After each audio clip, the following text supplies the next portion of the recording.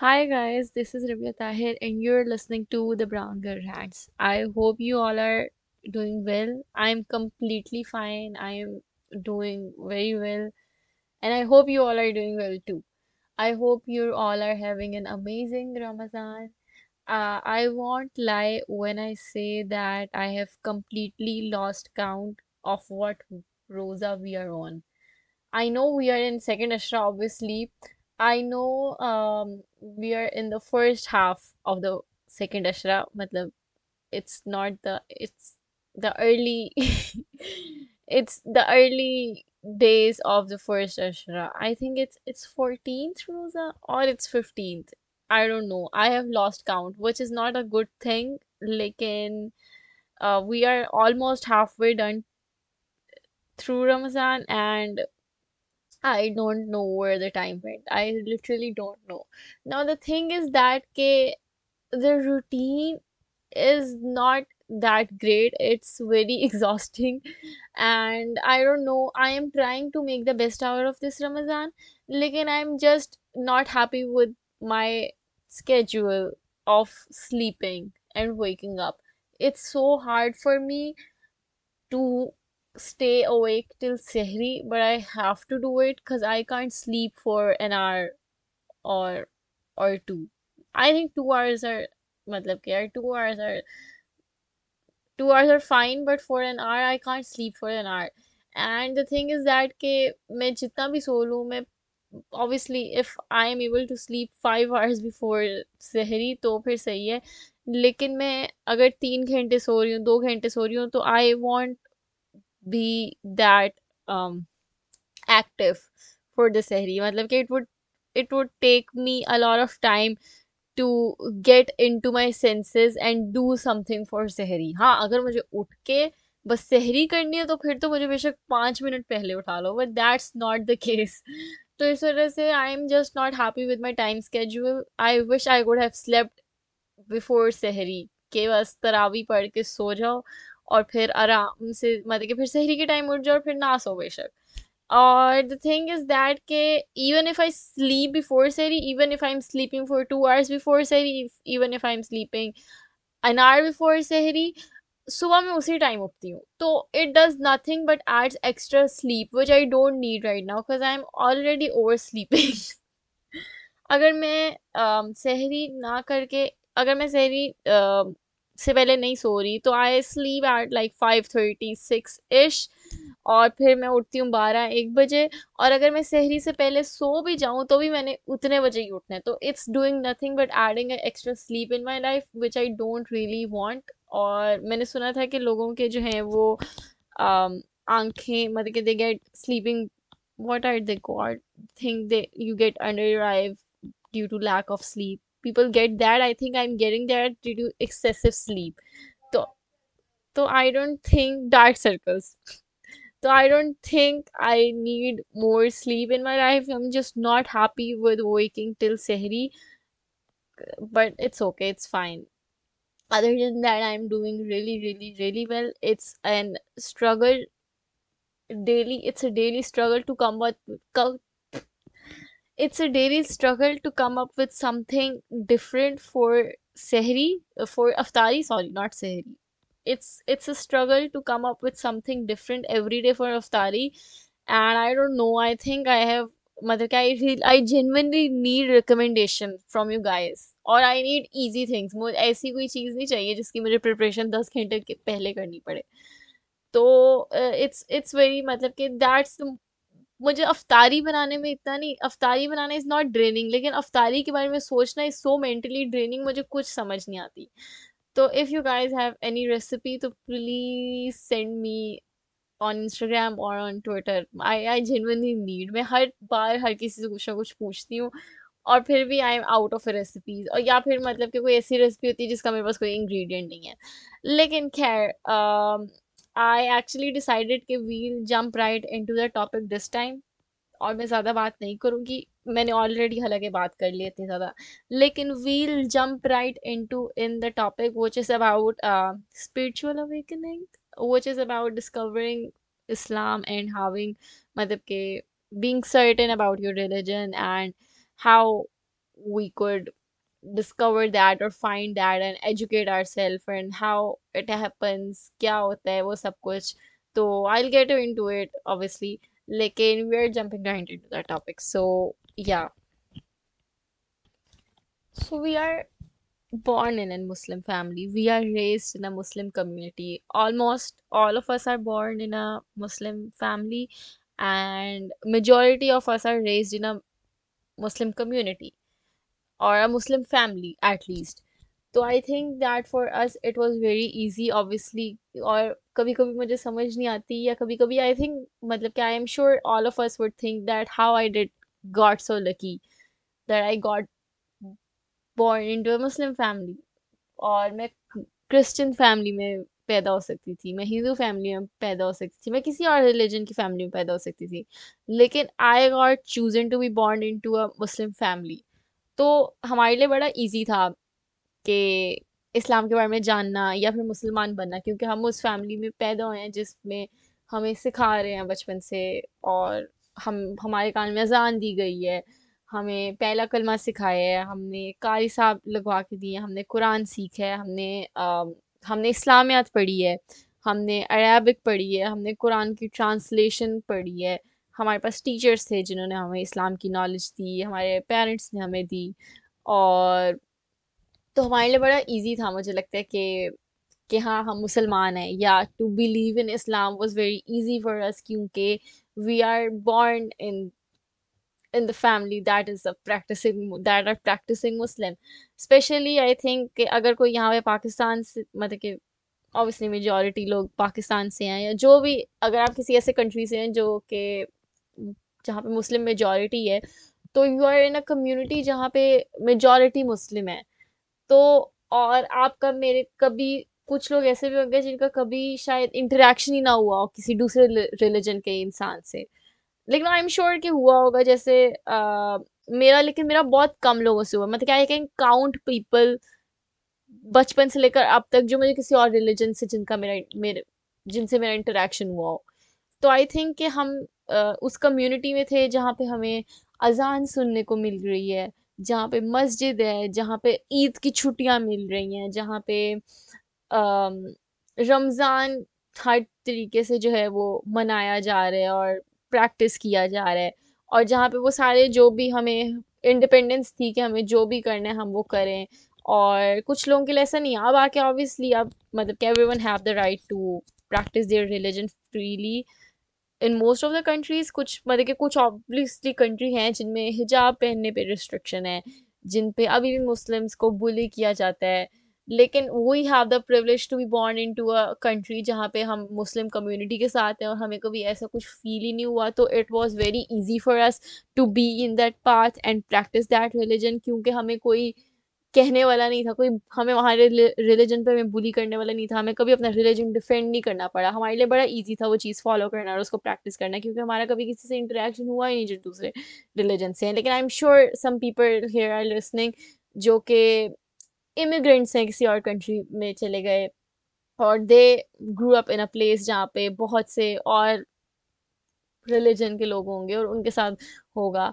और लेकिन मतलब क्या, ऑब्वियसली आपकी फैमिली मुस्लिम थी, तो I think that still somehow we we cannot we did not have that difficulty that a convert would have, जो कि इस्लाम में कन्वर्ट करते हैं, हमें उस तरह की डिफिकल्टी नहीं करनी पड़ी. मतलब कि वी वर सर्टेन, हमें पता था कि हमने ये चलना है, ये सीखना है. Now as a Muslim obviously, जैसे कि मैंने कहा, हमें इस्लामियात पढ़ाई, हमने कारी साहब से पढ़ा, हमने कुरान पढ़ा, लेकिन that was something that we had to do, या that wasn't the choice we had to make, or which I think we should be lucky for that कि हमारे पेरेंट्स में इतनी अवेयरनेस थी, हम ऐसे स्कूल में गए हैं जिन्होंने हमें वो नॉलेज दी है, लेकिन हमने खुद से अपने लिए चॉइस नहीं की. और वहाँ से हमने नॉलेज ली, सीखा, और विच वॉज कंपल्सरी, जहाँ से हमने नमाज सीखी, नमाज पढ़ना सीखी. उसके बाद जब हमें बोला गया कि नमाज फ़र्ज़ इबादत है, आपको नमाज पढ़नी चाहिए, तो हमने नमाज भी पढ़ी. जब हम बीच में थोड़े से अपने डिसीजंस खुद लेना शुरू हो गए, तो हमने नमाज पढ़ना छोड़ भी दी कभी. और कुछ लोग मतलब कि मैं खुद हूँ, मैंने खुद मतलब कि बहुत अपनी जिंदगी का पूरा एक हिस्सा नमाज नहीं पढ़ी, कोई भी नहीं पढ़ी, सिर्फ रमजान होता था तो पढ़ती थी, क्योंकि रोजा नहीं कबूल होना, वरना वरना मतलब कि नहीं। मैंने मतलब कि मेरे मतलब कि there is a whole chunk of my life जिसमें मैंने नमाज नहीं पढ़ी, एंड दिस इज मतलब कि not, this is a very embarrassing thing to say. लेकिन इफ मैं यहाँ पे बैठ के ये नहीं कह रही कि बाकी लोग नहीं पढ़ते, क्योंकि मैं खुद उस चीज से गुजरी हुई हूँ। तो I don't want here to sit and tell everyone कि मैं इस पोजीशन पे हूँ और तुम लोग सारा ये करो इस पोजीशन तक पहुंचने के लिए, क्योंकि I don't think I am anywhere right now. I am very initial and very at the very beginning, and I went through those things. So if there's someone, so I don't want to more than मतलब कि I want to inspire, या मुझे नहीं लगता कि अभी मेरे में ऐसा कुछ है जिससे कोई इंस्पायर कर सके, लेकिन I basically want people to connect to it. And I think कि आप जब आप ऑब्वियसली एज अ मुस्लिम, आप जब अपने पेरेंट्स को नमाज पढ़ते हुए देखते हो तो आपको होता है मैं मुझे भी आए, मैंने भी सीखनी है। लेकिन फिर जब आप थोड़े से अपने डिसीजन खुद लेना शुरू हो जाते हो तो आप भूल जाते हो, क्योंकि तब आपको, आप इस्लामियात पढ़ तो रहे हो, आपको नॉलेज मिल तो रही है, लेकिन आप इस्लामियात इसलिए भी पढ़ रहे हो क्योंकि आपको अच्छे ग्रेड लेना है उसमें, और वो आपकी एजुकेशन का हिस्सा है, जो कि एक वर्ल्डली चीज है, वर्ल्डली सक्सेस है, आपको उसमें मार्क्स लेने हैं, आपको उसमें ए ग्रेड लेना है। आप कभी कभी वो इससे सुन रहे होते हैं, ऑब्वियसली आपकी नॉलेज भी साथ साथ हो रही है, लेकिन ये इवन हमें जब क्लास में कोई सूरत पढ़ाई जाती थी या कहा जाता था याद करना है, तो हमें वो याद करनी है क्योंकि हमारा उसका ऑरल होना है और हमें उसमें मार्क्स लेने हैं, तो it was somehow attached to the worldly things. And I मतलब कि मुझे नहीं मतलब कि obviously it's something that is not something to be proud of really, लेकिन I just want to be open here, ताकि if someone is not being able to connect to anyone, क्योंकि उसको लगता है कि मैं जो भी जहाँ भी देखती हूँ वो इस लेवल के हैं, मैं तो उस लेवल पे पहुंच भी नहीं सकती, मैं तो अभी बहुत इनिशियल हूँ, तो उनको पता हो कि हर कोई इस फेज से गुजरता है। लेकिन आई थिंक कि ये टाइम शायद ज़रूरी होता है, क्योंकि फिर आपको इस बाद में ज़्यादा इम्पोर्टेंस आती है, और ऑब्वियसली आपके पेरेंट्स आपको एक टाइम तक ही एक चीज़ के बारे में बता सकते हैं, कर सकते हैं, उसके बाद आपको अपना डिसीजन खुद लेना होगा। एंड आई पर्सनली फील के हाँ, बहुत लोग बहुत कुछ कहते हैं, आप बहुत से लेक्चर सुन लो, आपको बचपन से कराया सिखाया जाए, लेकिन आई थिंक कि जो स्पिरिचुअलिटी है ना आपके अंदर, वो आप खुद, उसकी अर्ज होनी चाहिए आपके अंदर, और कोई आपके लिए आपके अंदर मुझे नहीं लगता डाल सकता है। अब जैसे कि मैं कह रही हूँ कि मुझे मतलब कि मेरे पेरेंट्स ने वो सब कुछ चीज़ सिखाई जो कि एक मुसलमान के माँ बाप को उसको सिखानी चाहिए, उन्होंने मुझे उतना बताया, लेकिन आगे मेरी मर्जी थी और मैंने कुछ अरसे तक नहीं उस चीज़ पे किया, जब तक कि मुझे खुद नहीं एहसास हुआ कि ओह मुझे करना चाहिए। And I tell you guys कि क्या चीज़ ऐसी थी जिसने मुझे कहा कि no, I want to connect to my religion, I want to gain knowledge of it, I want to be a better Muslim. लेकिन there was a time when I wouldn't know कि क्यों, मतलब कि मुझे क्यों करना चाहिए या क्या है, मतलब हाँ मैं मतलब कि देयर इज अ वेरी मतलब कि मैं बहुत बोल रही हूँ, लेकिन there is a very famous, I don't know if it's a हदीस और समथिंग, लेकिन इट्स वेरी फेमस कि जो भी बिलीवर्स हैं वो एंड पे जन्नत में चले जाएंगे, ठीक है ना। मुझे नहीं पता, मतलब I think I am not quoting it the right way, लेकिन और narrating it the right way, लेकिन दिस इज मतलब I think you all know के we heard something like this, but this shouldn't be the reason we should be sinning, और फिर and पे हम के हाँ हमें तो जन्नत मिली जानी क्योंकि हम अहले ईमान है। आई डोंट थिंक कि ये सही है, लेकिन मेरे ज़हन में बहुत अरसे तक ये चीज़ थी, तो आई am not gonna, I have been through all of this, कि मैंने कोई पूरे साल कोई नमाज नहीं पढ़ी, सिर्फ रमज़ान में आगे पढ़ी, रमज़ान ख़त्म हुआ वो भी छोड़ दी, रमज़ान में भी ईशा नहीं पढ़ी, फजर नहीं पढ़ी, फजर पढ़े बगैर सो गई। तो आई थिंक मतलब कि I have fair share of me being a not really good example of being a Muslim. तो लेकिन it changed and I'll tell you guys how it changed। और मुझे लगता है कि obviously again your parents can tell you, या your community या your teacher आपको कोई कह सकता है, लेकिन एक टाइम आएगा कि अगर आपके जहन में वो चीज़ें बैठ नहीं रही ना, बातें, फिर आप उन चीज़ों को अवॉइड करना शुरू हो जाओगे, आप ऐसी डिस्कशन में नहीं जाओगे, आप ऐसे लोगों से बात नहीं करोगे, क्योंकि आपको किसी का मशवरा नहीं लेना। तो I think that somehow you should have this urge inside yourself। जब मैं उस वो टाइम पे थी, तो मुझे कोई कहता था कि तुम इन मौलवी को सुनो, इन स्कॉलर्स को सुनो, इनको सुनो, उनको सुनो, मुझे उनका असर नहीं पड़ता था, until I myself discovered the scholars I want to listen, या मैंने खुद डिस्कवर किया स्कॉलर्स जो मुझे इंस्पायर करते हैं। तो I think that everyone have their personal journey. और आप, मुझे लगता है as a Muslim obviously you can inspire someone and you can connect, मतलब कि बी दैट पर्सन के अगला बंदा कनेक्ट करे और अगला बंदा आपको देख के वो चीज़ सीखे।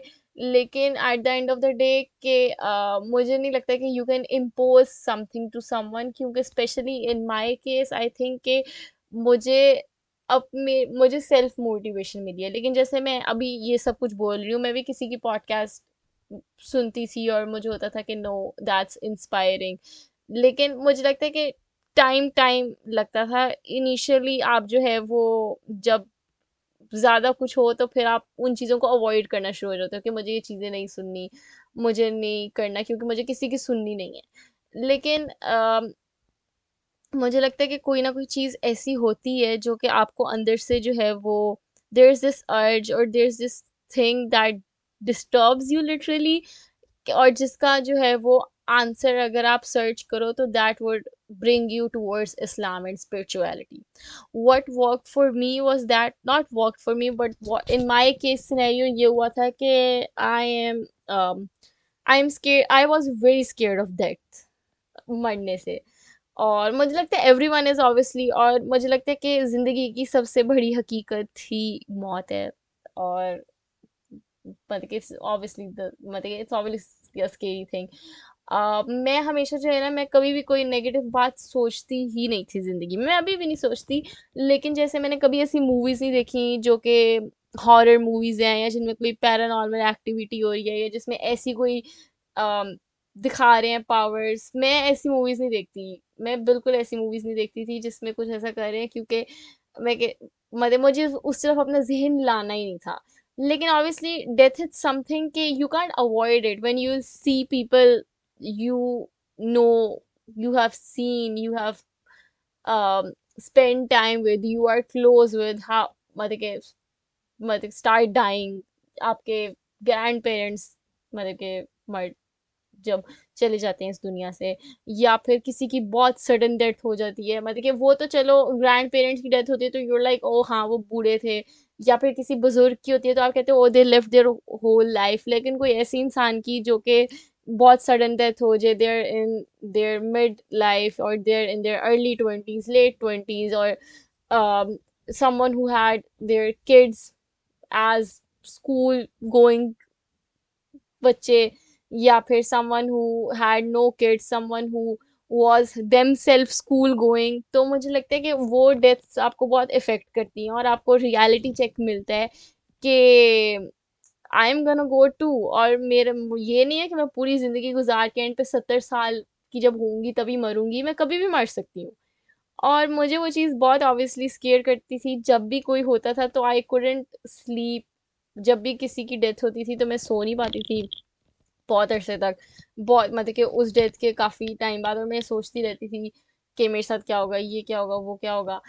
और पता है क्या है, जब आप इस एज में होते हो ना, और आपको एक चीज़, जब जैसे इस्लाम है, आपको पता है इस्लाम क्या है, आपको सब कुछ पता है, लेकिन आप इतने, आपको वो सब चीज़ें पता हैं जो आप पे फ़र्ज़ हैं, जिन चीज़ों से आपको मना की है, ऊपर ऊपर वाली सारी बातें पता हैं जो कि आपके पेरेंट्स ने बताई हैं या आपको इस्लामियात में पता है। लेकिन आप अगर आप दूसरे रिलीजन के लोगों को देख रहे हो, जैसे जैसे जैसे आपको एक्सपोजर मिलता है आप और चीज़ें देख रहे हो, और या फिर आप एथिस्ट लोगों को देख रहे हो, आप इतनी ज़्यादा चीज़ें देख रहे हो, तो और आप अपने रिलीजन के बारे में सोच रहे हो, तो आपके जहन में नेचुरली क्वेश्चंस आते हैं, और हम ना उन क्वेश्चन से डरते हैं और हम फिर ना साइड पे रख देते हैं वो चीज़ कि नहीं मैंने ऐसा सोचना ही नहीं है। और मुझे लगता है कि वो चीज़ इज कंट्रीब्यूटिंग कि हम फिर परस्यू ही नहीं कर पाते आगे, कि हम आगे और अपना बिलीफ स्ट्रांग ही नहीं कर पाते, क्योंकि हम वो क्वेश्चंस नहीं पूछते। हम कहते हैं कि नहीं, हमने नहीं पूछना, हम जहाँ हैं सही हैं। मुझे लगता है कि we should be asking those questions, or we should be finding the answers of those questions, क्योंकि आई थिंक क्वेश्चंस पूछना या क्वेश्चन जहन में होना is the first step for, मतलब कि अच्छे सही रास्ते के जाने की तरफ। अगर आप क्वेश्चन ही नहीं पूछ रहे किसी चीज के, या आप जिसका मतलब है आप सोच ही नहीं रहे उस चीज के बारे में, आप सही तरह सुन ही नहीं रहे, आप बस एक चीज के पीछे लगे हुए, लेकिन आप अपने दिमाग से नहीं सोच रहे, या आप उस आपकी बॉडी वो चीज कर रही है, लेकिन आप इंटरनली उस चीज के बारे में सोच ही नहीं रहे, कि आपको उस चीज के बारे में कोई क्वेश्चन है ही नहीं, या आप उस चीज के बारे में सर्च नहीं करना चाहते, you don't want to look for the meaning. आप कुरान पढ़ रहे हो अरेबिक में, लेकिन आप उसका तर्जुमा नहीं जानना चाहते, कि चलो ठीक है बस कुरान है मैं पढ़ लेती हूँ। तो मुझे लगता है कि हम लोग ना क्वेश्चन से डरते हैं, हम लोग डरते हैं कि पता नहीं हम इसके बारे में ज्यादा रिसर्च कर लें, और शायद मतलब कि God for sake maybe इस्लाम इज नॉट द ट्रुथ, हमें ये पता लगे, तो फिर हम क्या करेंगे। I was very scared of this, कि maybe if I search more and more and more, maybe I figure out that my religion is not, मतलब नहीं है, इसके अलावा कोई और सही है, या मुझे ये हो। लेकिन the beauty of our religion is that कि the more you know about it, और जब आप दूसरे रिलीजन को भी इन डेप्थ देखोगे, पर्सनली मुझे इतना नहीं पता बाकी रिलीजन्स के बारे में, लेकिन आई वांट टू नो।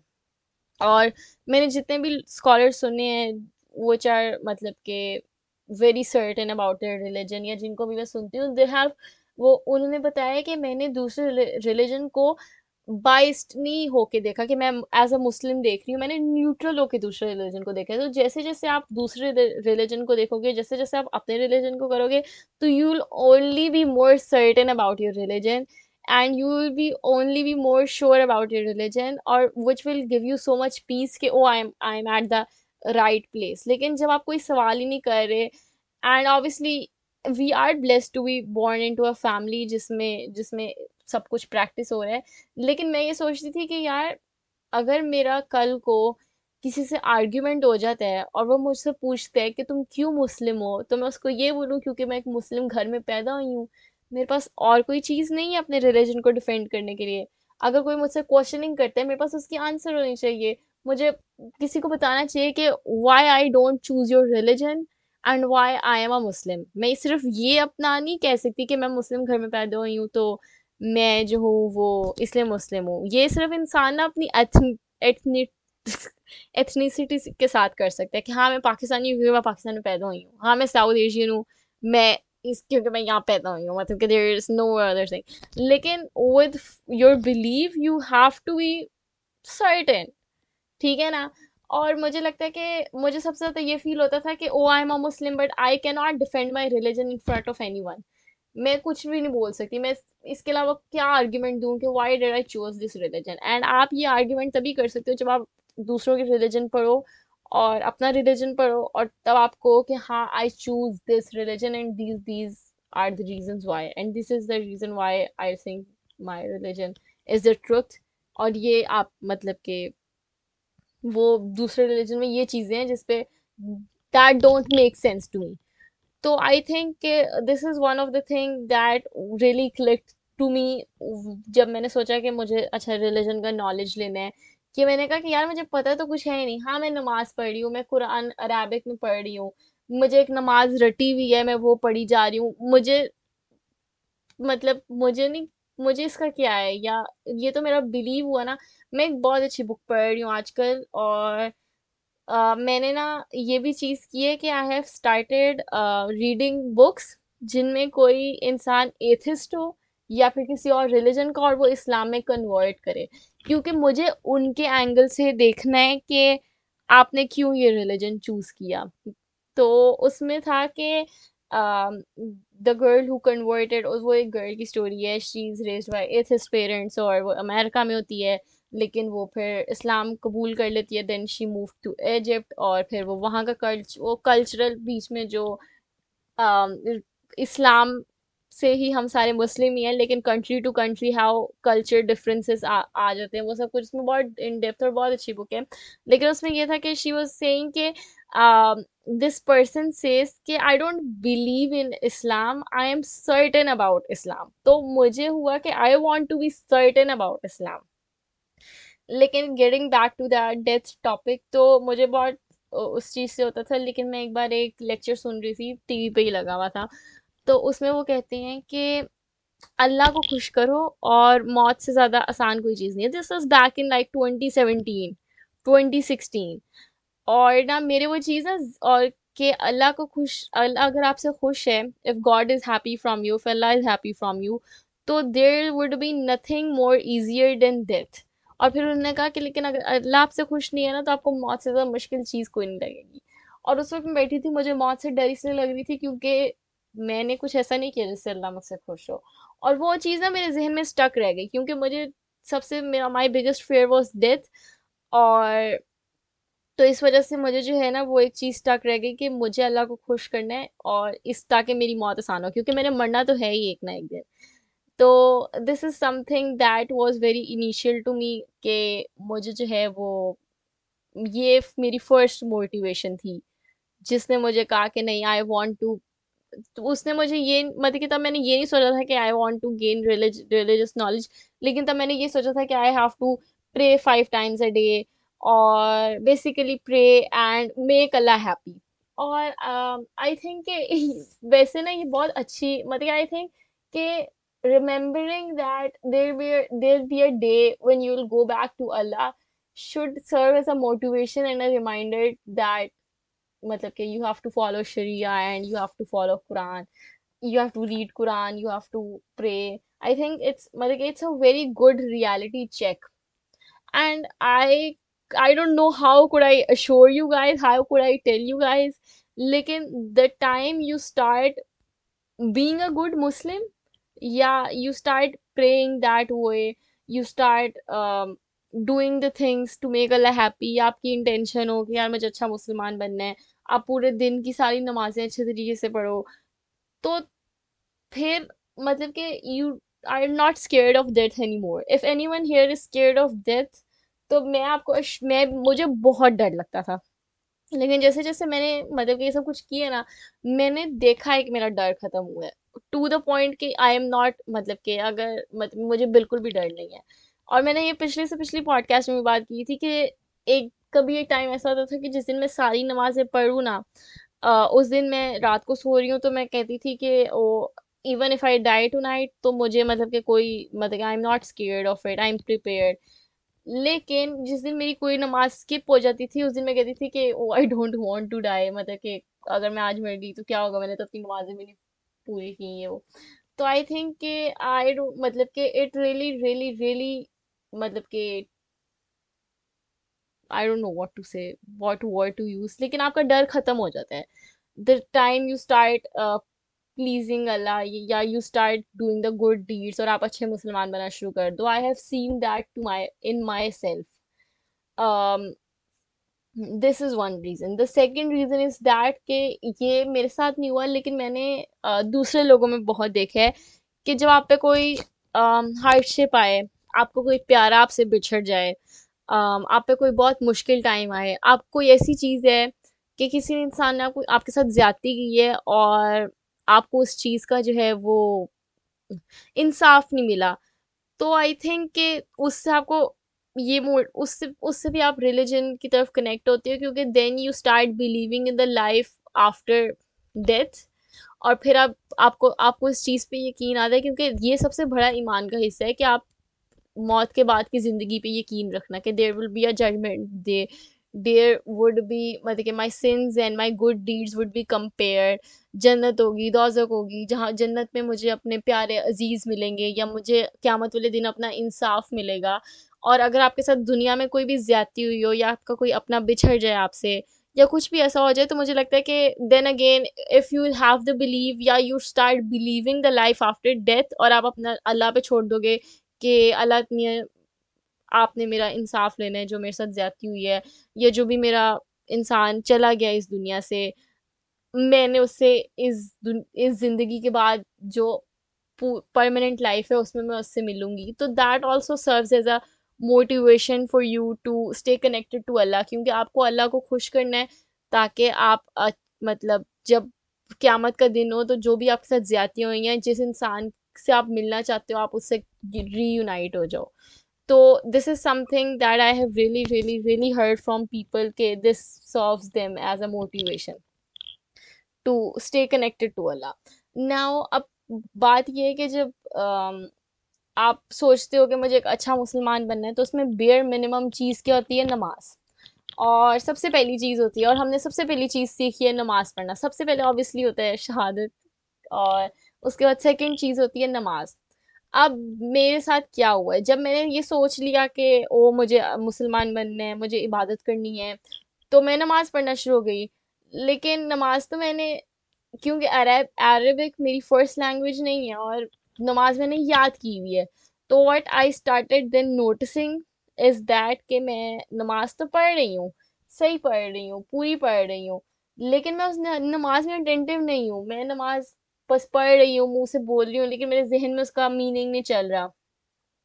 मुझे पता नहीं चल रहा मैं क्या पढ़ रही हूँ। मैंने पढ़ ली है, लेकिन वो जो मुझे एक चीज़ रटी हुई थी ना, वो पढ़ ली है। मेरे जहन में उस टाइम कुछ और चल रहा था जब मैं नमाज पढ़ रही थी। ऐसा मेरे साथ बहुत हुआ, और I think a lot of people could relate to it. मुझे अभी तक मैं इस चीज़ से स्ट्रगल करती हूँ, लेकिन मैं अपने आप को झंझोड़ती हूँ और मैं कहती हूँ नहीं रविया, स्टे फोकस ऑन नमाज, क्योंकि obviously Arabic is your not your first language. और आप तो अपनी ज़ुबान में भी कोई क्लास में लेक्चर हो रहा हो, तो it's very easy for you to get into another world.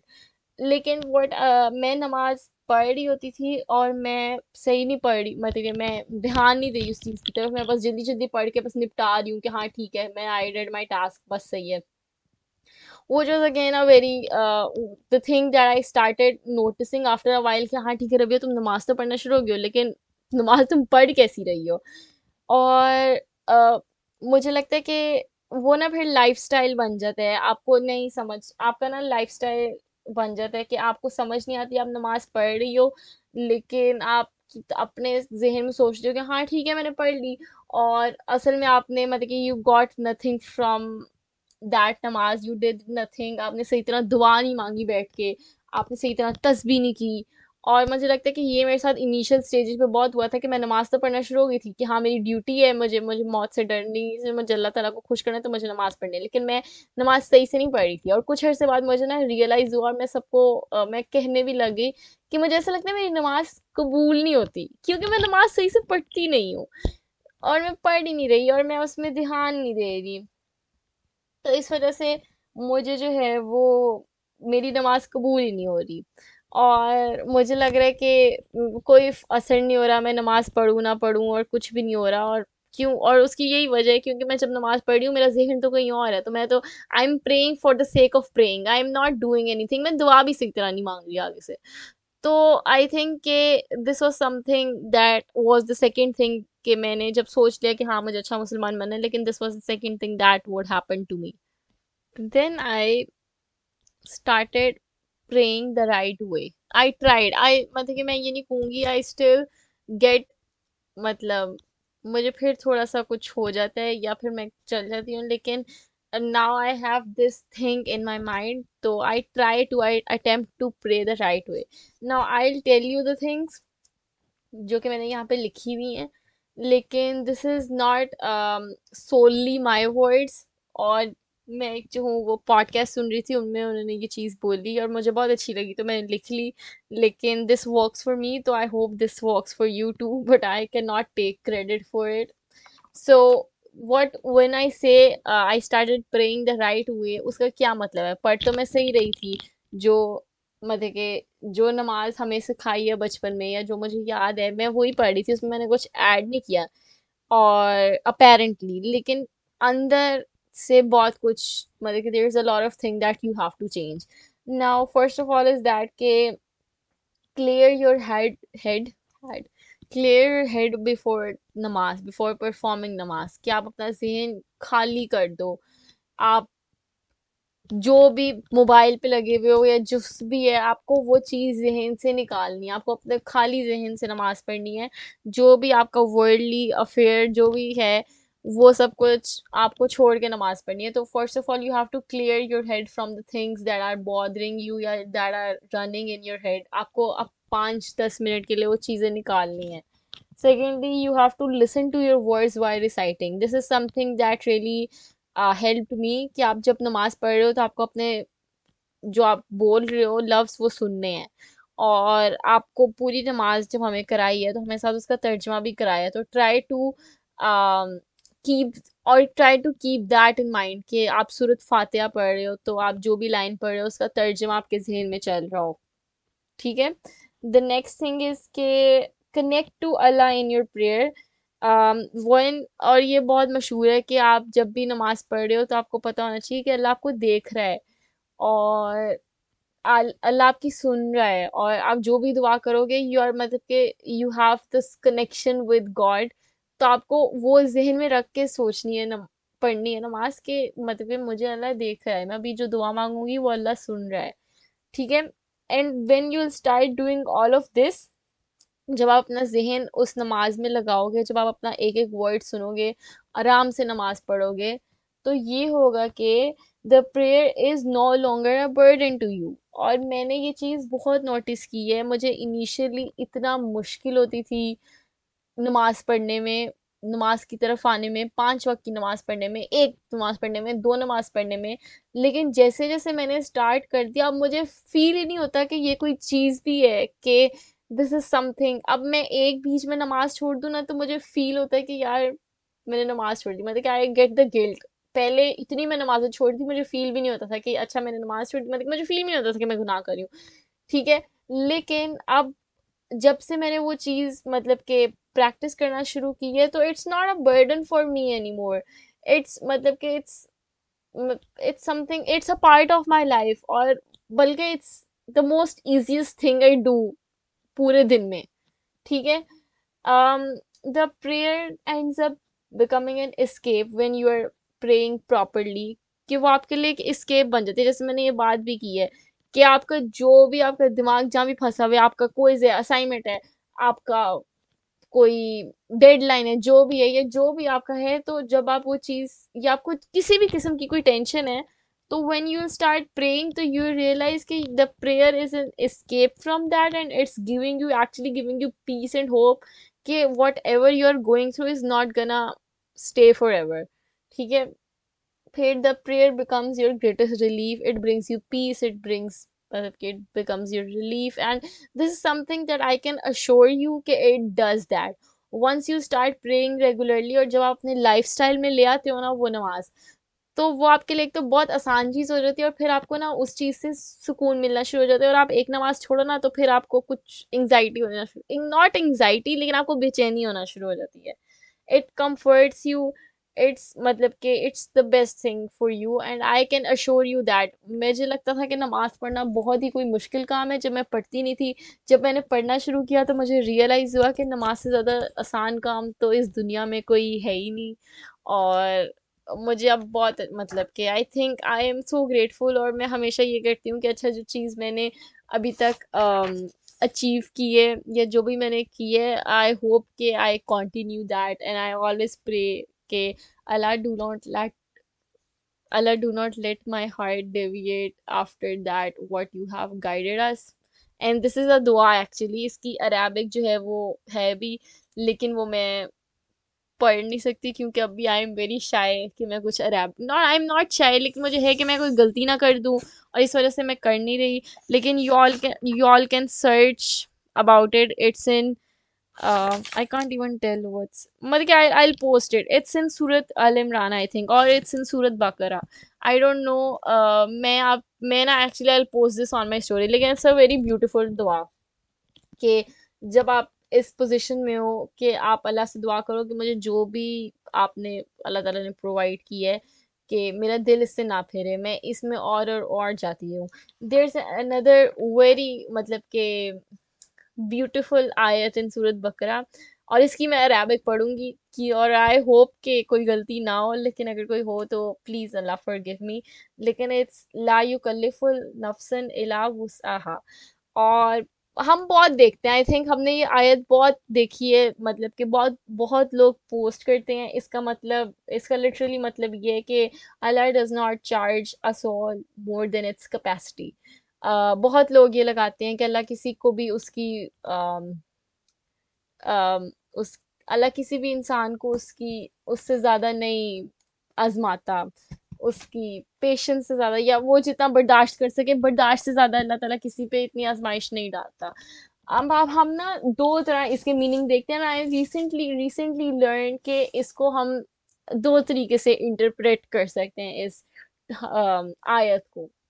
और एक तो इंटरप्रिटेशन जो कि, क्योंकि आई हैव सीन दिस आयत and I am sure everyone has seen this आयत a lot in everyone story, के कि they take it as a hardships that they have in this world, जो भी उनको तकलीफ होती है वो उस पे लगाते हैं कि अल्लाह ताला किसी की भी जान पे उससे ज्यादा तकलीफ नहीं देगा। और मुझे लगता है कि मतलब कि it goes in that context. लेकिन जो दूसरी मैंने इसकी इंटरप्रिटेशन जो कि I just learn this Ramzan, वो है कि अल्लाह ताला के जो भी कमांड्स हैं हमें, जो भी अल्लाह ताला ने हमें इबादत की चीजें दी हैं, वो अल्लाह ताला ने हमारी जान से ज्यादा नहीं हमें दी। अ, हमें उतनी नहीं दी जितनी हम बर्दाश्त ना कर सकें। और जैसे नमाज है, वी ऑल कैन प्रे नमाज, मैं मतलब कि जो भी नमाज 5 वक्त की पढ़े उनको पता है कि वो आराम से पढ़ सकते हैं। और जो लोग नहीं पढ़ सकते, मतलब कि जो लोग खड़े नहीं हो सकते या जिनको जो भी हेल्थ इशू है, there is an exception for them, वो बैठ के भी पढ़ सकते हैं। आप बहुत बीमार हो तो आप मतलब कि there is exception Allah have made for you. अगर आप रोजे, मतलब कि हम पे फर्ज है, हम मर नहीं जाते, मतलब कि रोजे मतलब जो भी एक नॉर्मल इंसान है, वी आर नॉट वी, हमें ये नहीं कहा कि पूरे हफ्ते के लिए या पूरे महीने के लिए भूखे रहना है। जितना का है हम बहुत अच्छे से वो टाइम गुजारते हैं, और it's not like we are not dying if we are healthy. लेकिन अगर आप आपकी हेल्थ कंडीशन नहीं है नमाज पढ़ने की, देयर तो there is an exception for you, Allah ताला ने आपके लिए एक्सेप्शन मतलब के की है। आप किसी और को रोजे रखवा सकते हो, या आप खुद रख लो, या आपका छूट गया, मतलब कि there is exception Allah have made for you. आप पे हज फर्ज है, या तो भी अल्लाह ताला ने कहा है कि इफ यू कैन अफोर्ड। और हम लोग वेकेशंस पे जाते हैं, मैं वेकेशन में नहीं, मैं हम क्यों बोले? लेकिन लोग वेकेशंस पे जाते हैं, या मैं भी वेकेशंस पे जाती हूँ, ठीक है ना?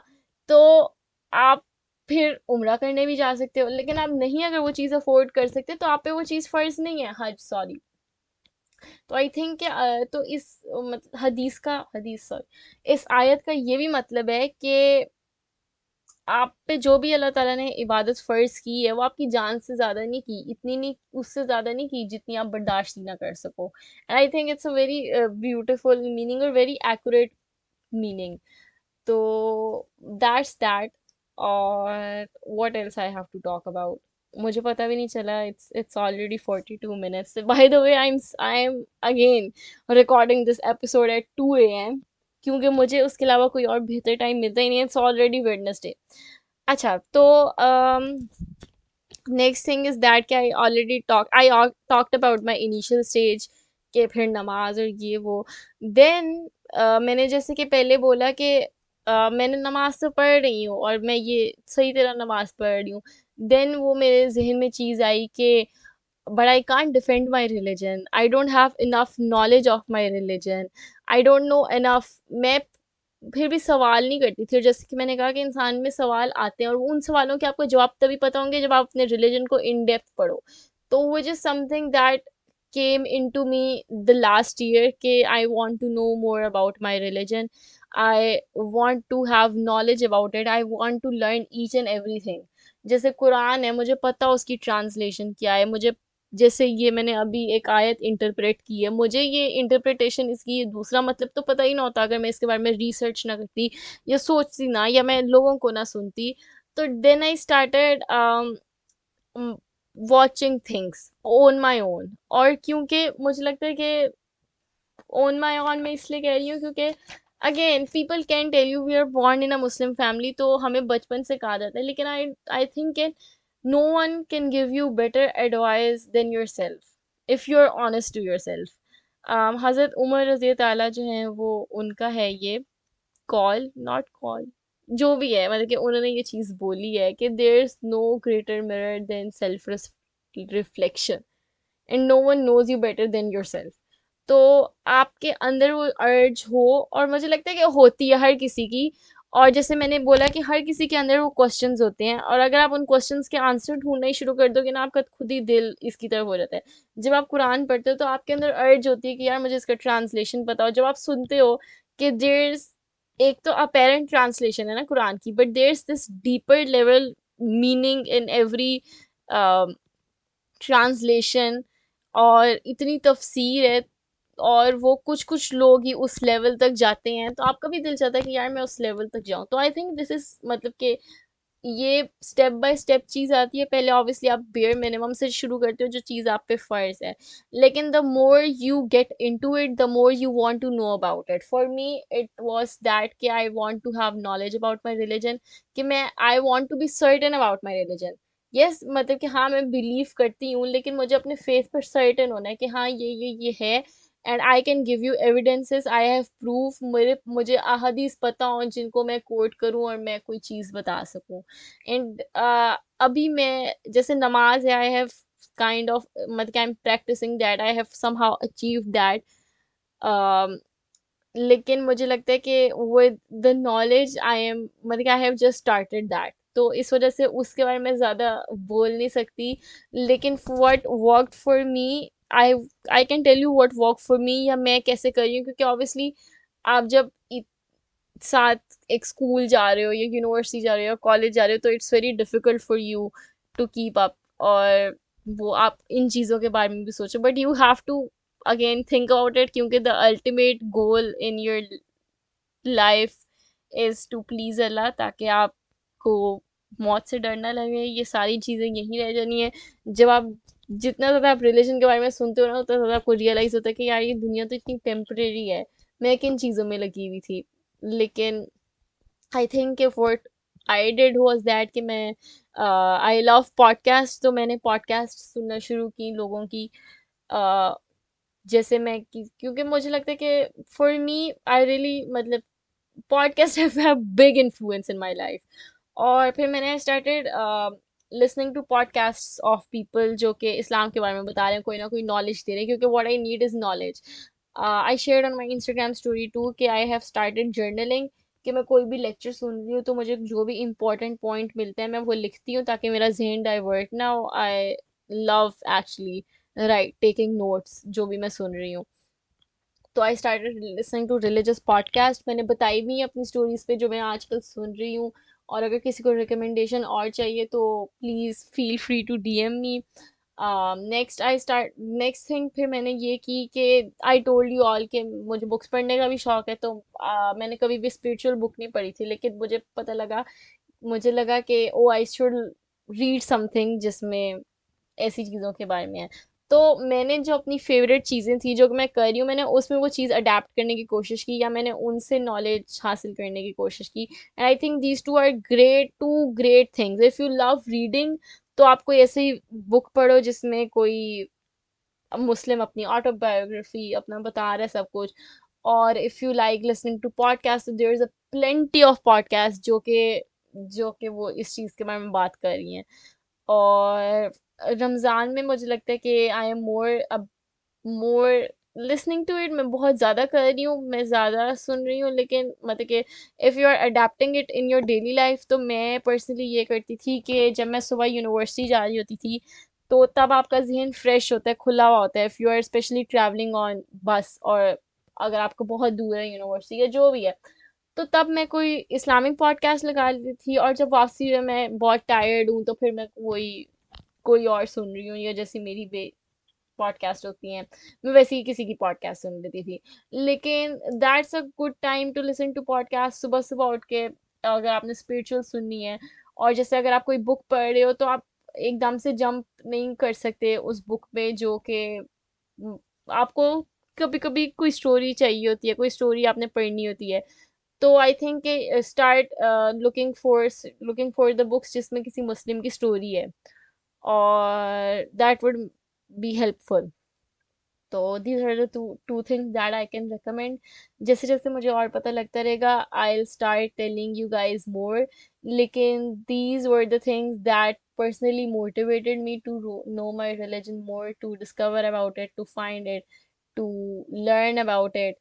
Or I hope this episode help you guys. और I would end this episode right now. मुझे लगता है कि बहुत कम है, लेकिन I think I've been speaking for a while now.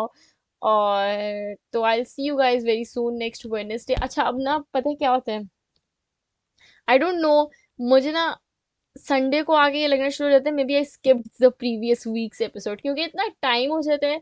और मुझे ना, जैसे अभी भी मैं रिकॉर्ड करी हूँ, मुझे ऐसा लग रहा है पता नहीं मैं कितने अरसे बाद रिकॉर्ड कर रही हूँ, लेकिन आई डिडंट चेक और मैंने नहीं स्किप की होती। लेकिन I am very excited for आखिरी अशरा, I am very excited for Eid, और नॉट एक्साइटेड फॉर समर्स, क्योंकि मौसम आजकल बहुत अच्छा है। और मुझे तो मतलब कि I can't believe, I don't know if you are मतलब कि whoever is listening to it, आपके वहाँ पे क्या मौसम है, लेकिन इन लाहौर और I think the areas in Lahore and Punjab, यहाँ पे इतना अच्छा मौसम है and it's unbelievable for us, क्योंकि अप्रैल में कभी इतना अच्छा मौसम नहीं हुआ। तो अभी तक तो बहुत अच्छा मौसम है, not very excited for summers, लेकिन really excited for Eid. And देखते हैं उसके बाद क्या होता है, लेट्स सी व्हाट हैपेंस। लेकिन और मेरे पास बहुत टॉपिक, मतलब कि I have a lot of topics और for podcast that I have to cover after Ramzan, और वो भी बहुत इंटरेस्टिंग और अच्छे टॉपिक्स हैं। मैंने ना पिछली जो एपिसोड थी उसके बाद मैंने कहा it's a very Ramzan friendly episode, फिर मैंने कहा मेरी कोई भी एपिसोड वैसे नॉन रमजान फ्रेंडली नहीं है, मतलब कि मैंने कभी भी ऐसी कोई चीज़ के बारे में बात तो नहीं की। तो एवरी एपिसोड इज, लेकिन उसमें ये होता है कि म्यूजिक होता है।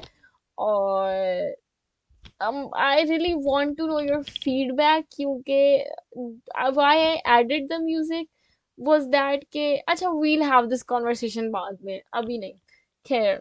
लेकिन I hope you all are having a great week. I hope you all are having a great weekend. वो अभी आने में वैसे टाइम है। और आई होप के जो भी यूनिवर्सिटीज जॉब पे जा रहे हैं, आई होप आप लोगों को जल्दी छुट्टियां मिलें, और स्पेशली स्कूल्स को। और जिनके बोर्ड हैं राइट आफ्टर ईद, या फिर ईद के कुछ अर्से बाद, क्योंकि वो टाइम आ रहा है, बोर्ड का सीजन आ रहा है, तो बेस्ट ऑफ लक। और हैव मतलब कि डू योर बेस्ट, लेकिन ज़्यादा स्ट्रेस ना करना। और उसके मैं एपिसोड बाद में बताऊंगी educational, this is not for education, लेकिन I hope you all are having a great time. The thing is that, bye, Allah Hafiz, have fun, and if you want to talk to me, so you know where you can find me. Bye.